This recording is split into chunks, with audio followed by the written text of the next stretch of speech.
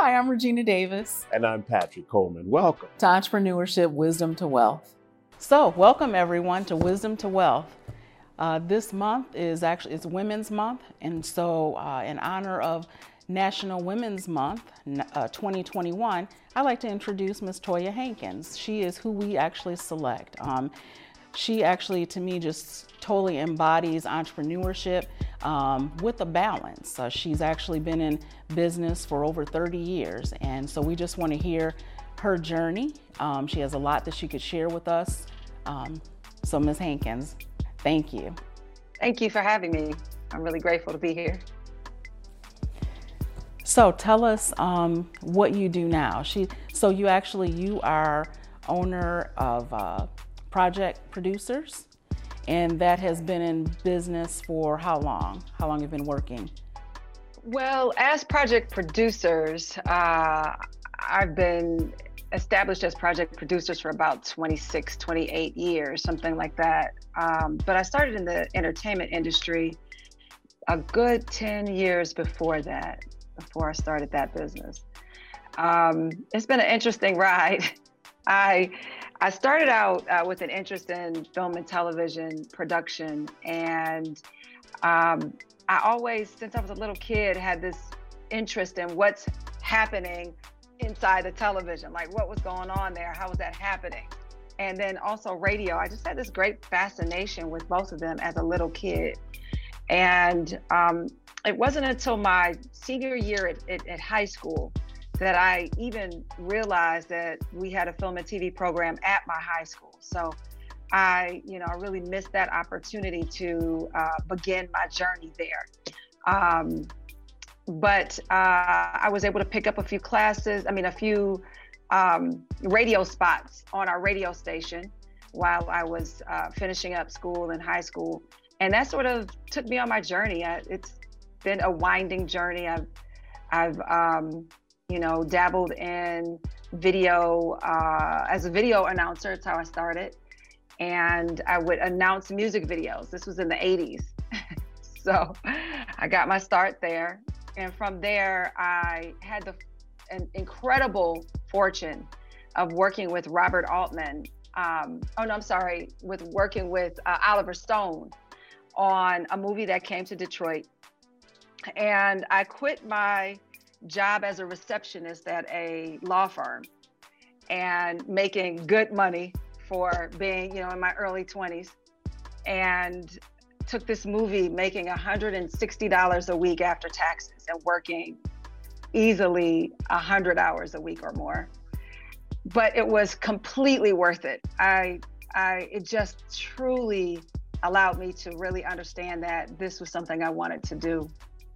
So I worked my butt off, and I just always had a smile on my face every time I walked in the room. I didn't care how hard the task was. I might have been, dragging myself into the office from the elevator. But when I walked through those doors, I had a smile on my face, a smile and a show of gratitude for just even having the opportunity.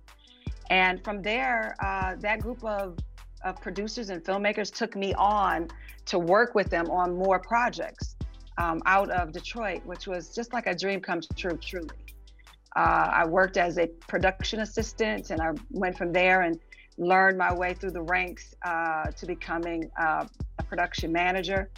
And that journey led me to working with people like Spike Lee and Robert Altman, and working on some major commercials for like Nike and movies that were released and were did very well. So it was an exciting time for me in the early 90s, and it set me on my journey. And I just truly knew that I'd be a filmmaker, a director, producer, writer, and my life took a left turn, and I ended up in the music business. So that's sort of how things started. Let me know if you want me to keep going, or yes, absolutely. Have an exchange. No, we're very captivated by it all. I really actually. am. Yes. Okay, so I took this journey and ended up in Los Angeles, California, working in the industry that I love so much. And my grandfather passed away not long into this, me being in California. And I decided to come home and to be home with family for a while, be with my grandmother. And my very good friend was dating a guy who owned a record label that he was operating out of his attic, very, Motown early days style. And they were looking for some help on the public relations and marketing side of their business.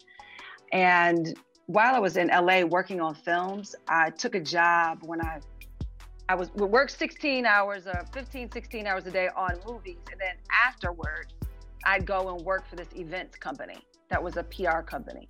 And we would plan these major events with celebrities and just like really phenomenal people, which again, like when I think about it, I can't believe I had that incredible fortune in my 20s to experience these amazing things.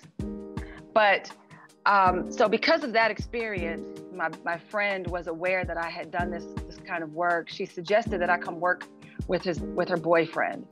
And I tell you what, I tried my best to say no. I said no 14 times. Like, I'm a filmmaker. I know myself. If I take a left turn, I'm going to be in this thing with you.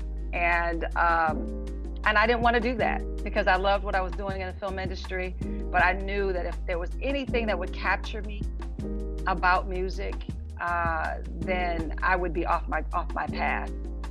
And so after going back and forth quite a bit about me doing this, I finally agreed to do it part-time for a short window of time because I was headed back out on the road to get back to what I loved. And I got to this label and there were some really interesting projects happening there. I started working out with this group that was a 4-man singing group called the UNV. And they were just breaking out, just sort of developing. And it was in the middle of the era where the 4-man singing groups were very popular. We were able to land them a record deal on Madonna's label. And they got distribution through Warner Brothers Records. And before I knew it, I was on my way in the music business. Literally. They garnered a gold record, toured around the world, did some really phenomenal things, and this was my entree into music. From that project, the next artist that was scheduled to be released was a guy named Kim, who at the time had been 3 years clean and sober and off the streets. And he just had this incredible voice and this incredible spirit and this incredible journey that he had been on. And I wanted to be a part of it. Like I wanted to help him. I wanted to do what I could, even though I didn't really have any music experience. I just wanted to do what I could to help. Try to get him to get things figured out, So I immersed myself in learning about the music business. I started reading books about, from each angle of the business, from the record label vantage point, the artist vantage point, the manager's vantage point, publishing, ways, how do you make money in the music business? And just starting to understand all of that just through books. I've always had this fascination with learning and reading. And I did what I could. And from there, I picked up some little small jobs with folks in the industry here in Detroit, which, you would think Detroit's not a major hub. It's not New York or LA. So, it could be challenging to start a music career in this market. Well, in my eyes, it seemed like opportunity because everyone was doing it in Los Angeles or LA or even Atlanta had become really popular. But Detroit, was wide open for us to create a conversation and talk about a great project. And that was basically the approach we took to getting Kim up and going. He was a new, unique artist. He had a much jazzier style, when we first started with this independent label. He was doing a lot of scatting, and people would refer to him like Al Jarreau, even more so than they did later in his career. But in the beginning, he was like this mixture between Michael Jackson and Al Jarreau, and Prince. so it was a unique project, which was exciting for all of us.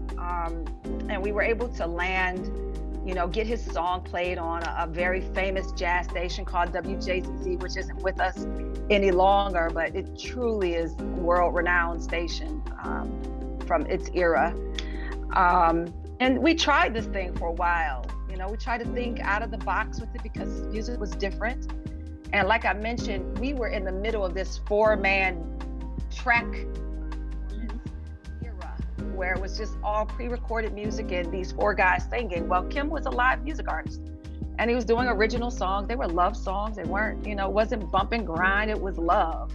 Right. And he was doing all, these things, these vocal gymnastics that people didn't understand at that time.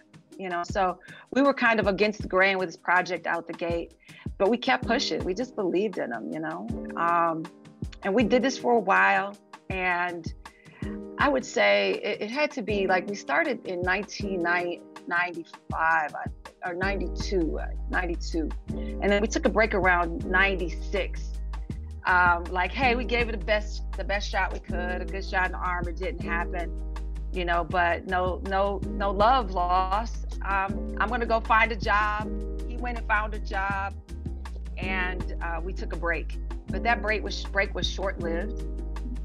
About a year and a half later, I started working with the Museum of African American History here in Detroit. I was a part of the groundbreaking and the opening of the museum, which was, again, another incredible career highlight. I love that museum. I love the work I did there. And I had the privilege of contributing as the director of special events. So I was in charge of curating the events for all of the exhibits and for our annual programs, which included our Black History Month programs, our Women's History Month programs, Malcolm X Day, King Day, Black Music Month, like everything. I was able to creatively design events to support the exhibits and the museum's mission. And my greatest task was managing the African World Festival. And I was given the task of cleaning it up and making it an artisan's event with true vendors and artists represented, with music from around the diaspora, programming that depicted, our culture from that lens. And it was an incredible left turn. My career has been a lot of left turns, and but none that I regret at all. I don't regret any of them. Being at the museum taught me so much, and it gave me an opportunity to really exert my creative muscle. My ability to coordinate really bloomed and was honed in while working there. And it was just the best. It was absolutely the best. Wow. And before actually doing that, when I took the beginning part of that left turn, I was working in a coffee shop and I started doing programming there, a poetry night, a music night, things like that. And then I just started working closely with the owners, of the place. Who the main owner right now is my very best friend, my best male friend on the planet. And we created something, again, unique in Detroit in the marketplace. This was before Starbucks and before the Coffee Beanery and companies like that. We were teaching Detroiters how to do, gourmet coffee, cappuccinos, lattes, and, things of that nature. We were educating Detroit before it was popular. And I love that. It was a fantastic stop in my journey. I learned again so much. I learned skills that who knew I would need later in my career. from catering to understanding the licensing required to be able to do food service and host people in an event space in the way that we were.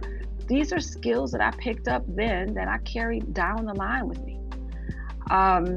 So I did that, went to the museum, did the museum thing, and it was phenomenal. And Kim and I started working together again at that point at the museum. Because I was doing all the programming, I had an opportunity to bring him in to perform, be a part of Black Music Month and Black History Month and African World Festival. And we began to build an audience for him through these efforts. And he was performing original music and doing the things that he loved to do. This platform allowed for that. It was great. So toward the end of my time at the museum, Kim came to me and said, hey, I want to put out a independent project. Will you help me? And okay. I didn't know much about it at that point. I knew what I had learned a few years before, but hey, I'm up for a challenge. Let's do it. And my birthday was coming up, and I said, let's just record the album live at a birthday party at a coffee shop.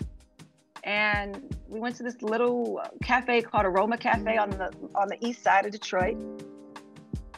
And I had met a sound guy who had all the live equipment at my, with the work I was doing at the museum. And he pulled a truck up behind this coffee shop and wired up all the equipment, and we did a concert and recorded it. And it was great. It was great. A lot of the songs that were recorded then were on Kim's first album, Chemistry, in fact. We took that project and we pushed it out to a few people just to get feedback from them on what they thought about the music. And the next thing we knew, people were burning it and giving it back to us. So someone came to me and said, hey, have you heard this new artist? It's from Detroit. Well, it was Kim,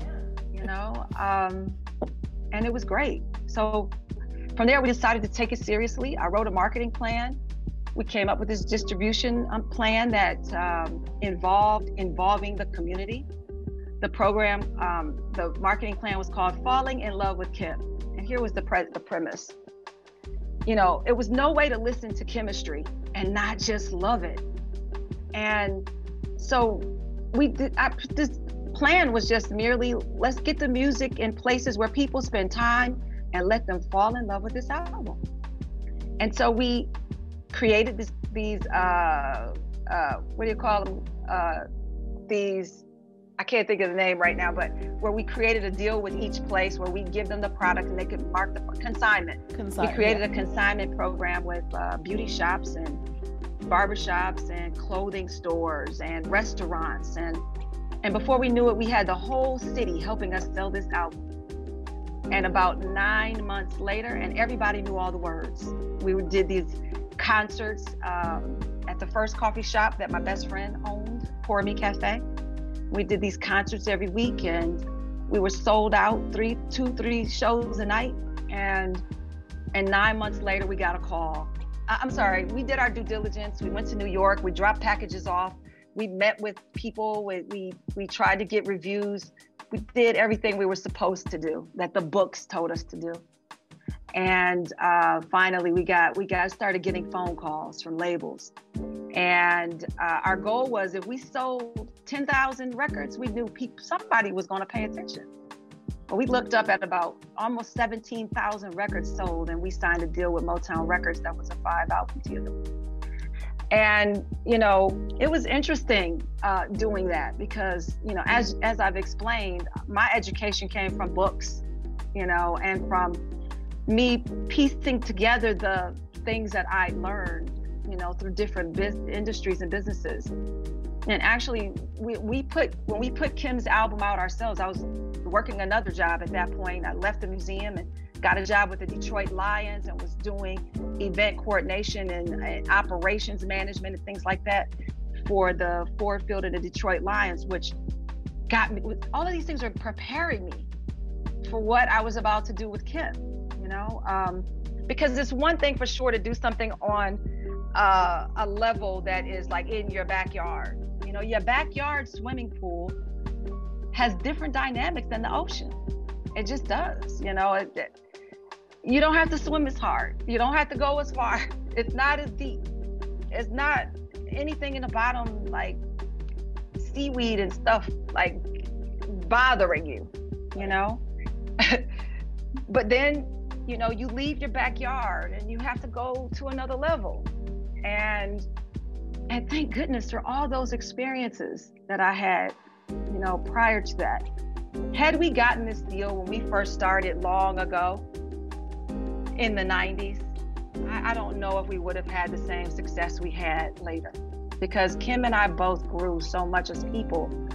You know, he was older signing his record deal, which was unprecedented, you know, and we were able to revive a chart that wasn't doing anything. It didn't have any value at that point. We revived the urban adult contemporary chart. Happy to say that. And it all came from just time and grooming and our experiences that got us there. And from there, we just really lived a dream. You know, we traveled around the world playing this music. It was, you know, the most breathtaking moment I had was being in South Africa for the first time. And standing between the barrier and the stage, and all the people were behind me, and the place was packed. It was a standing room only event. And they were singing every single lick, every word, every note. They were improvising with the musicians. It just literally took my breath away and brought tears to my eyes that we could be on the complete other side of the world and this music resonating with people. And it was at that time I knew that we were doing something really, really great. And our time together went on for, you know, 26 years actually. And then, you know, after a time, it's just you reach a point where you're not sure. You don't know what you don't know. You know, you don't know if you are doing the best that you should be doing, you know. Even though over the course of 26 years, there were, you know, all of these #1 records, sold out tours. You know, we didn't have an album that did not debut in the top 5. All the albums debuted in top 3, top 5, which is great accomplishment. And, but, you know, you still just might not know what you don't know. And it then becomes necessary for change.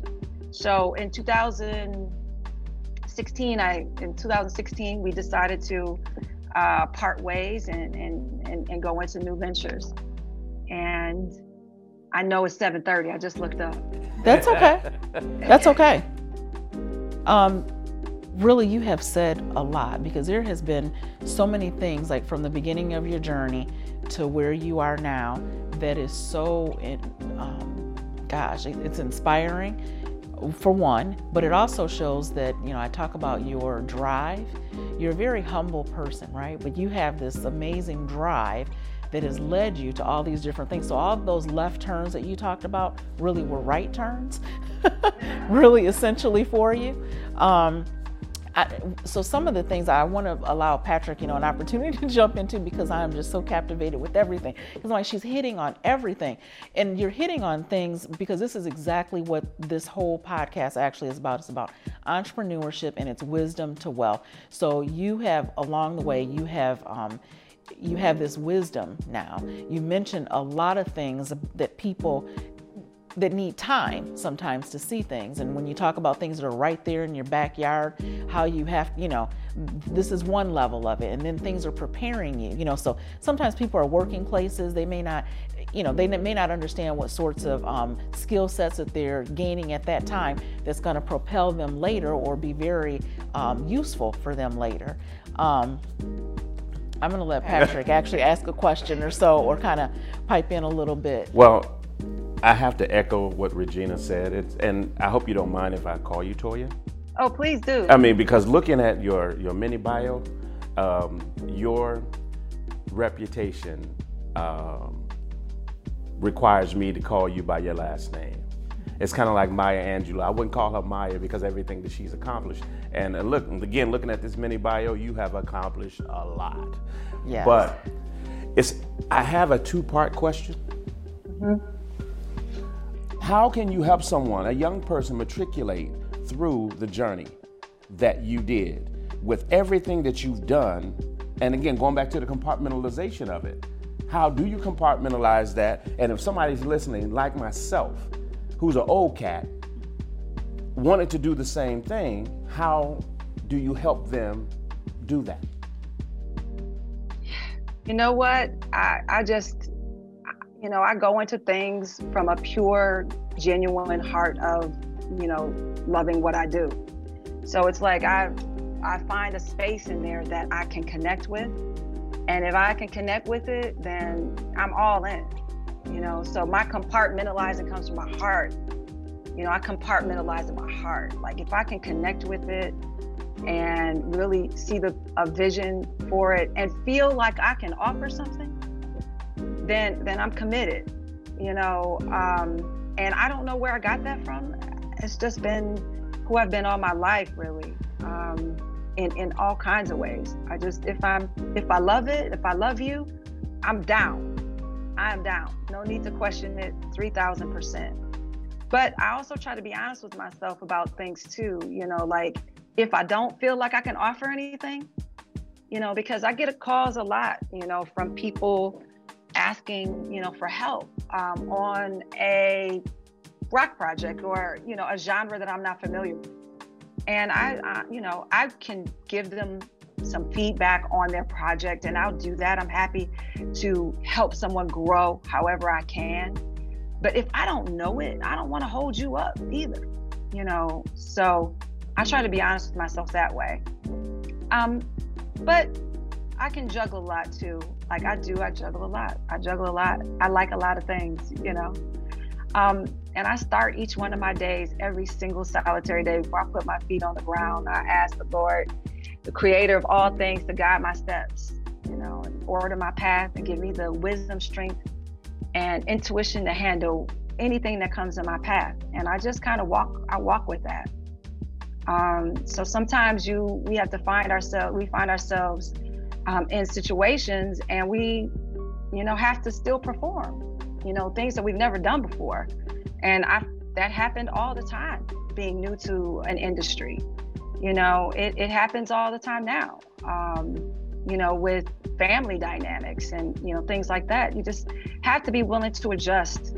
And cutting my teeth in the event business, I think was probably my greatest benefit, because it taught me how to